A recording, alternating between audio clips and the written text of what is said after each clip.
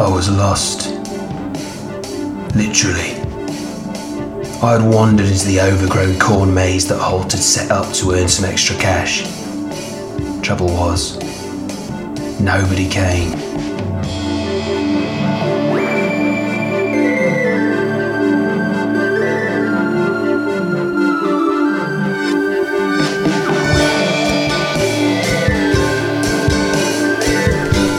You are listening to Southbound, a Simon Fogg mystery. Produced by Jake Irwin and written by Billy Francis. Episode 2. There's someone in the room upstairs.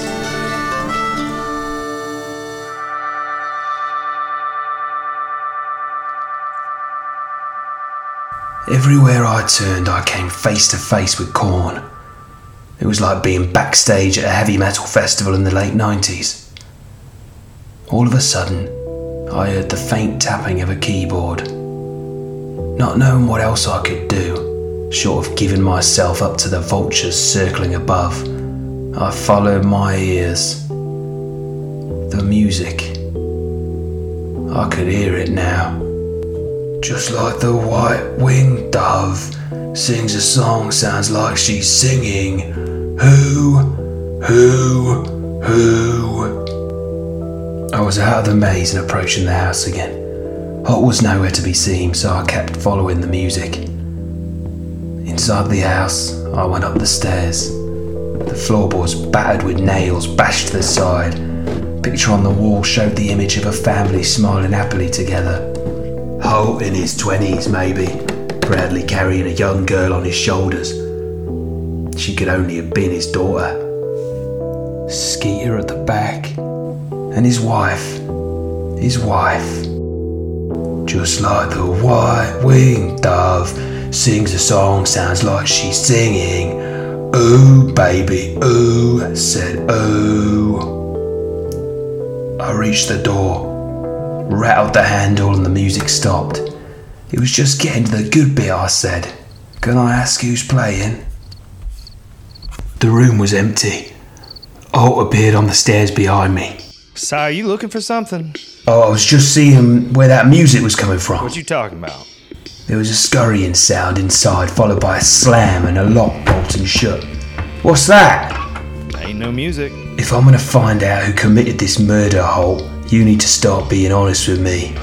He lunged forward with his arm, narrowly missing my head by an inch or two. Ah! Missed! Sure didn't. He opened his fist and inside was a large cockroach. Holt walks off in the other direction and I could have sworn I saw him raise his hand up to his mouth. I was shook. I needed to get out of that place for a while. Feel some sort of normality. I asked Holt if he could give me a ride into town. I was going to see if anyone knew anything. Shake a few trees and see what fell out. He said he would. He had to go in to see his lawyer anyway. What about? Seeing him about some Nunya. Who's that? None your business.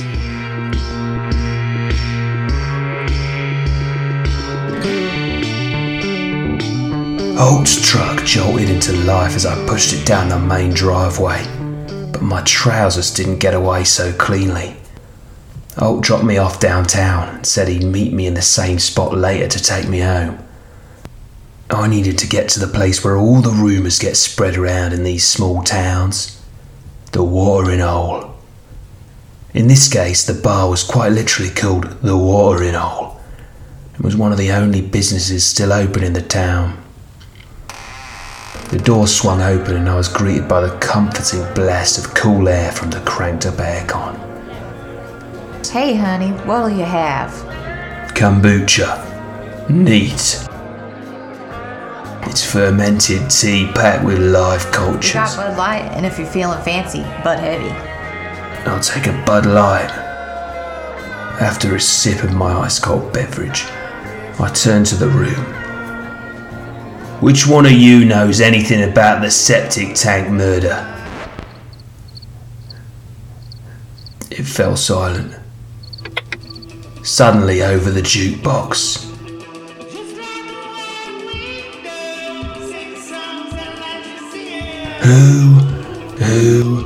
Who put that on? The back door swung open and closed quickly. I downed my beer and headed for the exit. You gotta pay for that. I pretended I hadn't heard the barmaid, especially as I had no money and never had any intention of paying for the beer. I ran as fast as my legs could carry me, which would be considered a slow jog to most. Out the back door was an alleyway. I glimpsed the sight of the back of a head turning onto the main street. By the time I reached the street, the mysterious person had disappeared. But there was something on the floor. Unfortunately, my first clue in this case had fallen directly into a dog egg, still warm, and tried to retrieve the object from inside. I pulled it out slowly. It was a piece of sweet corn. Dogs don't eat sweet corn. Next to my dog shit lay a business card. I picked it up. Sally J. Raphael and a number.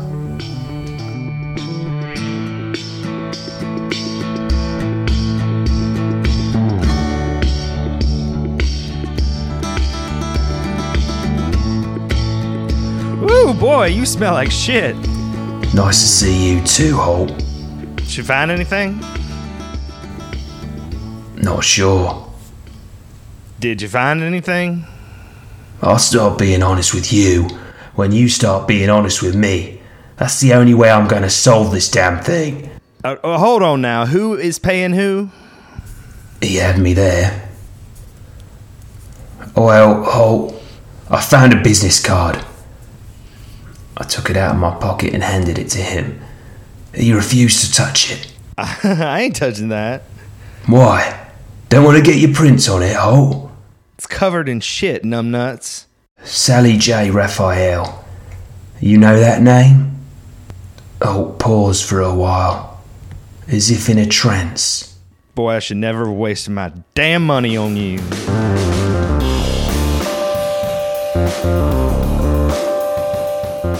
We arrived at the house. You could cut the tension with a knife. I had to find something soon, or I had that feeling that Holt was going to send me packing before I'd even unpacked. No dinner tonight, Si. Denise ain't feeling too good.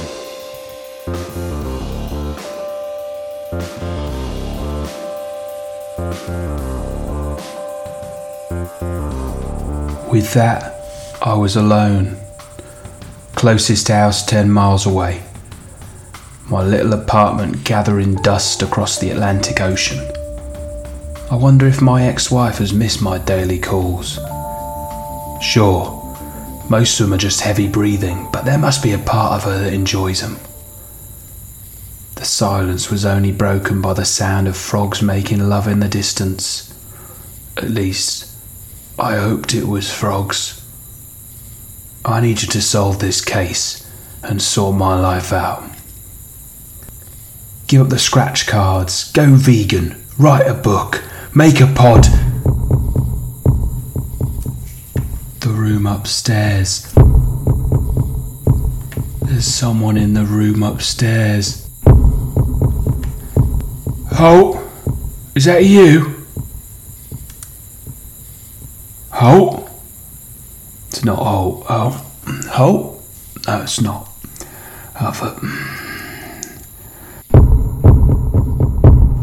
Right then. I slowly walked up the stairs and glanced to the side. The picture of the family was gone. Probably just Holt reframing it or something. At the top, I heard the song again. Only now it sounded eerier. Just like a white-winged dove. That sort of thing. I walked down the corridor and the lights flickered. I hadn't felt this alone since my internet went down for a couple of hours last July. My heart was beating fast and out of time like a group of white hippies with dreadlocks in a public park in August. I needed the bathroom, but it was downstairs. Maybe I could come back after... No. Come on. I needed to solve this thing. I had to find out as much as through my own curiosity as anything else. The door was ajar. I slowly reached forward and pushed it open. The light switch didn't work. Of course it didn't. What is it that teacher once said to me? Happiness can be found in the darkest of places, if only one remembers to turn on the light. No, that was Dumbledore actually. Yeah, Dumbledore said that. He was a teacher technically, but I fumbled around the dark room until I found a lamp on the wall. Flicked it on. It was one of those low energy bulbs and only gave the room a sort of orange hue. On the bed was the picture of the family. I picked it up. They were all standing there, still smiling, except Skeeter's face had been scribbled out. Skeeter. I ran to the door and it swung closed. I pulled and rattled on it. It wouldn't open. Eventually it came crashing towards me and hit me on the top of the head. Fuck this. No. Get fucked, whoever that was. I turned the stairs into an escalator with the speed of my descent. Skeeter! I searched the downstairs rooms until I finally came back to our bedroom. I slowly pulled back the covers and saw Skeeter lying there. Oh, thank fuck. He still has his head. Oh, Skeeter, you still have your head, mate. Sweet Skeeter. I shook him. Nothing. I felt for a pulse and couldn't find one. I listened for a breath, but nothing was coming out. Just the sound of my own heart beating and the frogs fornicating all around me.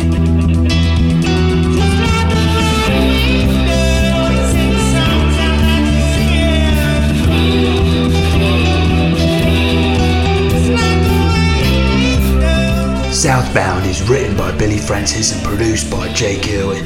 Music and sound design by Jake Irwin. This week's episode featured Billy Francis as Simon Fogg, Jake Irwin as Holt, and Madeline Legweek as the barmaid.